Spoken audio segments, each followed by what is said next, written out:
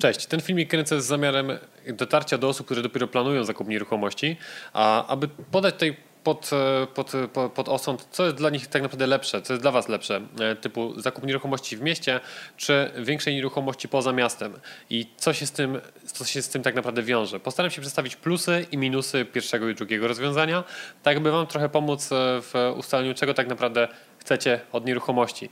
Osoby, które oczywiście też już mają swoją nieruchomość lub mają jakiś swój pogląd na temat zakupu nieruchomości, też bardzo zapraszam do podzielenia się swoją opinią, ponieważ jest to dla mnie istotne. Być może coś przeoczę, być może troszkę mam inne spojrzenie na ten temat, więc z chęcią zapoznam się z Waszym zdaniem. Także zaczynamy.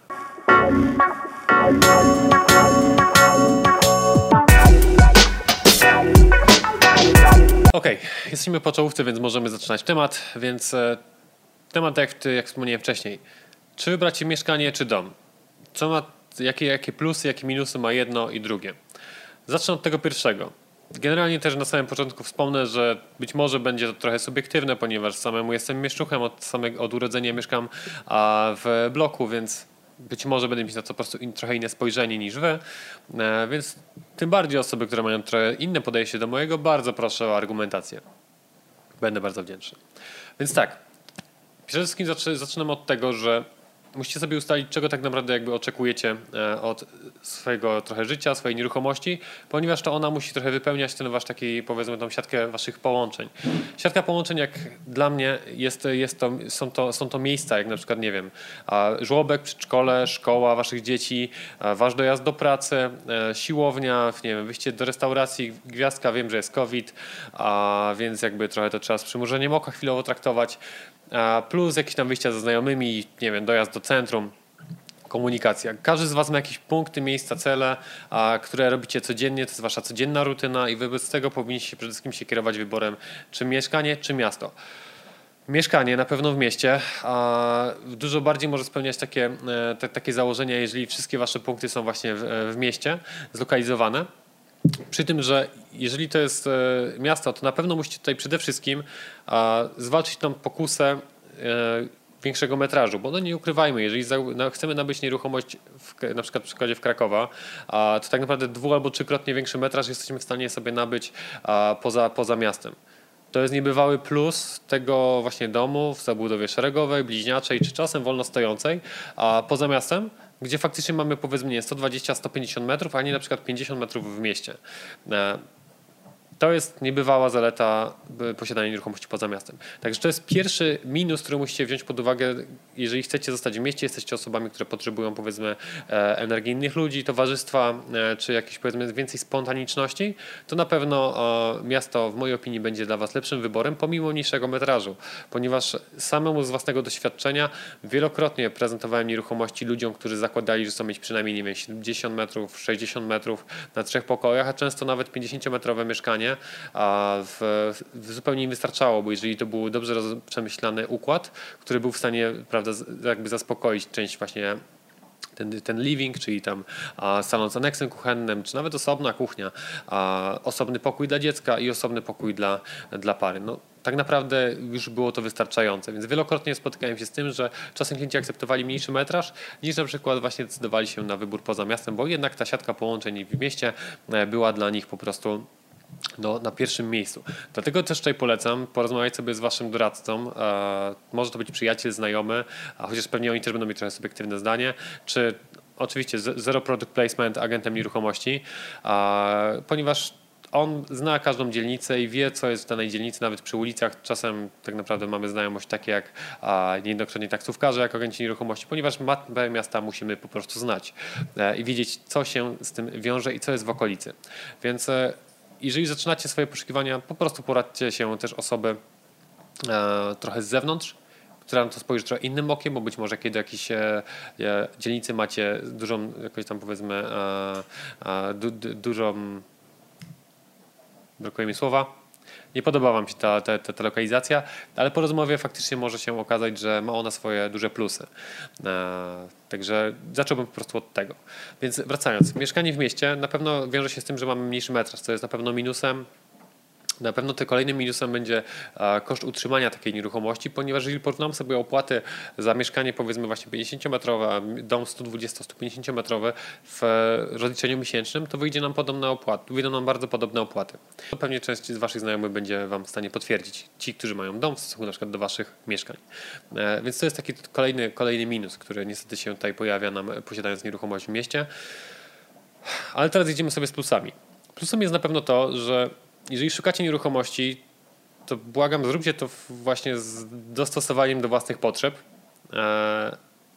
Troszkę z przełknięciem tego, że będzie to mniejszy metraż. Nie ukrywajmy, realia obecne są takie, że ten metraż możemy nabywać coraz mniejszy. Zresztą też jest taka tendencja w budownictwie, że te metraże już nie są powiedzmy, nie wiem, 70-metrowymi mieszkaniami na 3 pokojach, ale są 50-metrowymi mieszkaniami na 3 pokojach, spełniającymi te same funkcje.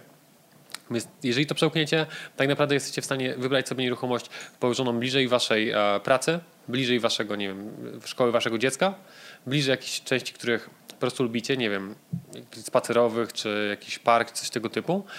I tak samo, jeżeli chodzi o jakieś tam, powiedzmy, uzupełnienie swojego zaplecza, typu sklepy i tak dalej, to też fajnie byłoby mieć po prostu pod ręką. Tak, żeby nie tracić czasu, ponieważ mieszkanie w mieście na pewno jest skierowane do osób, które nie chcą tracić czasu.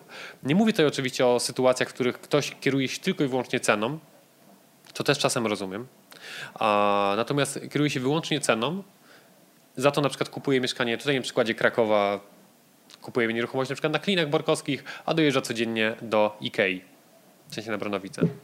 No to jest problematyczne, co nie? Bo jeżeli do tego dodamy jeszcze dziecko, czy to, żeby gdzieś wyjść ze znajomymi, czy dojechać gdzieś komunikacją, no to jest generalnie słabo. Więc mieszkanie ma spełniać te warunki właśnie mieszkalne, żeby przede wszystkim wszystko było blisko, żebyście to wy czuli się dobrze po prostu w tej danej dzielnicy, okolicy, w mieszkaniu, żeby to też się przekładało po prostu na wasze życie. To też na pewno jest kierowane bardziej dla osób, które są bardziej takimi ekstrawertykami i chcą kontaktu z innymi ludźmi, tak? Jakichś wydarzeń, jakichś rzeczy, żeby się działy dookoła. To myślę, że bardziej jest właśnie skierowane na osoby, które chcą tutaj wybrać mieszkanie w mieście. Plusy, minusy, ponieważ ja akurat mam dobre doświadczenia, ale wiele z moich klientów ma złe przy takim wyborze, to są na przykład sąsiedzi. Ponieważ mieszkanie w bloku posiada wielu 10 sąsiadów, którzy niekoniecznie muszą być fajni, w porządku, czy zachowywać się względem was dobrze. To też oczywiście możecie być wy, tak? Wy możecie być jak jesteście tacy niesocjalni, nie chcecie z nimi rozmawiać, czy ich olewać, to już jest wasza sprawa. Natomiast to też jest taki plus, minus. Dla mnie to jest plus, że są też inni ludzie, jest ich dużo, a minusem to też jest czasem minus dla wielu osób, z którymi rozmawiam, że jednak są powiedzmy bardziej kameralne środowiska towarzystwa, więc to wszystko zależy od waszej po prostu opinii. Na pewno wracając do punktu wyjścia, jeżeli szukamy czegoś w mieście, to fajnie by było tak samo, żeby tam była, nie wiem, możliwość dojazdu do pracy w możliwym staniu bez korków. To myślę, że to jakby czynnik numer 1, który też warto wziąć pod uwagę nie korzystając z samochodu. To znaczy, tu mówię o komunikacji miejskiej czy innym środku transportu. Ja osobiście jestem agentem nieruchomości, który cały czas jest gdzieś w ruchu i ma spotkania w różnych częściach miasta. Jeżeli mogę, nie używam samochodu w ogóle. Jeżdżę tam na rowerze, na hulajnodze elektrycznej czy komunikacją. Trochę z własnych pobudek bycia po prostu eko, ale po prostu da się to zrobić. Więc jeżeli ktoś powiedzmy codziennie rano, nie wiem, chce odprowadzać swoje dziecko na osiedlowym przedszkolu do osiedlowego przedszkola, po czym koniecznie musi wsiąść samochód, żeby dojeżdżać codziennie do takiego samego miejsca pracy i siedzieć tam 8 godzin i szukać miejsca, to trochę to jest bez sensu. Polecałbym raczej użycie tutaj właśnie komunikacji, czy właśnie rozpatrzenia lokalizacji, gdzie tą komunikacją zastąpicie takie właśnie bezsensowne stanie w korkach. Więc to jest jakby mieszkanie w mieście. I teraz porównanie tego do drugiego rodzaju nieruchomości, czyli do domu poza granicami miasta. Tutaj wiadomo, jakby największą pobudką jest ten metraż, tak? Że w tej samej cenie, to jest najczęstsze co słyszę, to mogę sobie nabyć nieruchomość, która jest 2-3-krotnie większa niż mieszkanie w danym mieście, z czym się po prostu zgodzę. Tutaj dla mnie właśnie jakby zacznę od minusu. Największym minusem jest to, że ten dojazd do miejsca pracy w mieście, bo zakładam, że osoby, które pracują zdalnie, to im to lotto. Generalnie czy mieszkają gdzieś w mieście, czy poza miastem. U tych właśnie osób najwięcej widzę ten odpływ, że potrzebują po prostu mieć więcej miejsca. Super, to dla takich osób jest to rewelacyjne. Natomiast to w sytuacji, jeżeli codziennie dojeżdżacie do danego miejsca w mieście i dojeżdżacie spoza Krakowa. No to Teraz się w miarę fajnie jeździ, bo jest COVID, ale generalnie docelowo te ulice dalej będą zapchane, a więc wasz czas powiedzmy w jedną stronę wydłuży się do godziny, półtorej i powrotny tak samo. Plus jeszcze jeżeli macie dzieci, czy chcecie gdzieś skoczyć na siłownię, no to się już pojawia problem, tak? Oczywiście możecie odprowadzać dzieci powiedzmy do szkoły w swojej miejscowości, gdzie zamieszkaliście, ale powiedzmy może nie być miejsca, czy cokolwiek, chcecie mieć inną wizję, chcecie dać do jakiejś innej szkoły prywatnej, no to już się pojawia problem. Tak samo i docelowo myślę dla waszych dzieci, które po prostu no, będą musiały gdzieś spędzić ten czas na dojazdach, bo kto z was nie miał znajomego w liceum, w gimnazjum, który po prostu no nigdzie z wami nie wychodził, bo musiał wracać do domu, no bo ten dojazd zajmował mu powiedzmy 1,5–2 godziny. No to było w mojej sytuacji na przykład częste. Więc to jest taki minus, którego ja na przykład osobiście nie jestem w stanie znieść, ale rozumiem osoby, które właśnie dla tego większej przestrzeni, dla kawałka zielonego ogrodu po prostu chcą zamieszkać poza miastem. Niebywałą zaletą jest tak samo na pewno cisza, bo wielokrotnie nie wiem, jeżeli sprzedaję, czy jestem gdzieś, czy wynajmuję jakąś nieruchomość tego typu w zabudowie szeregowej, bliźniaczej, gdzieś poza miastem, jest po prostu spokój. Naprawdę tam się mało co dzieje, więc osoby, które powiedzmy chcą uniknąć tego hałasu, który jest w mieście, no to jest rewelacja. To jest rewelacja. Tak samo dla osób, które nie lubią takiego dużego skupiska ludzi, wolą powiedzmy kameralniejsze towarzystwo albo spotykać się z znajomymi, nie wiem, raz w tygodniu, albo raz rzadziej, albo w ogóle.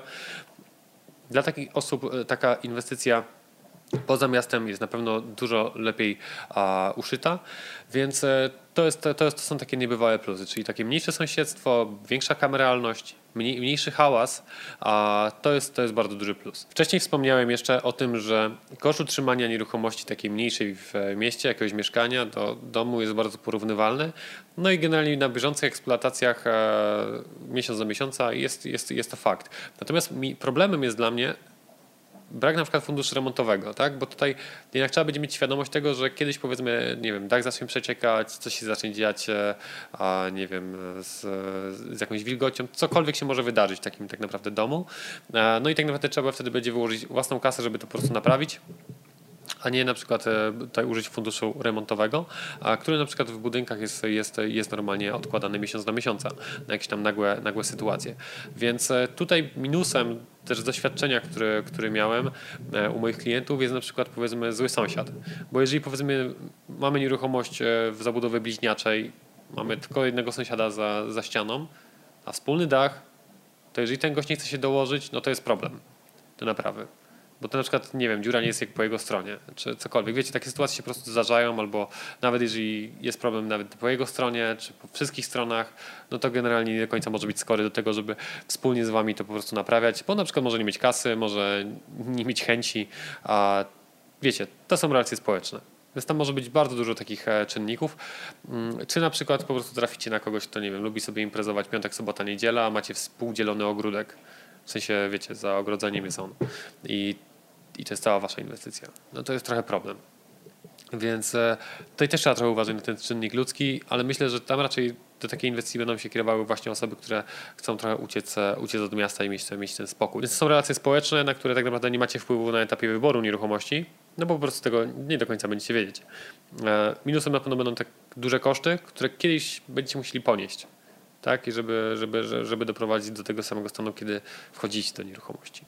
Natomiast na samym końcu jeszcze jakby tego porównania tych najważniejszych kwestii w mojej opinii jest tak samo to, że wszystkie miejscowości ościennego miasta, myślę, że tak samo jest zarówno w Warszawie, tak samo jest i w Kielcach, w Wrocławiu, Poznaniu i tak dalej, tak samo jest w Krakowie, one po prostu się rozwijają i zaliczają rozrost, zaliczają zwiększanie i ulepszanie infrastruktury bieżącej, plus też dojazd do centrum miasta. Przykładem na przykład tutaj takim w Krakowie albo wokoło Krakowa jest na przykład Wieliczka czy Skawina, gdzie tak naprawdę uruchomiono kolejkę podmiejską do centrum Krakowa i można bez problemu po prostu, wiecie, mieszkając poza miastem, wsiąść w kolejkę, dojechać do centrum miasta, a niekoniecznie stać w korku, żeby w ogóle do niego dojechać.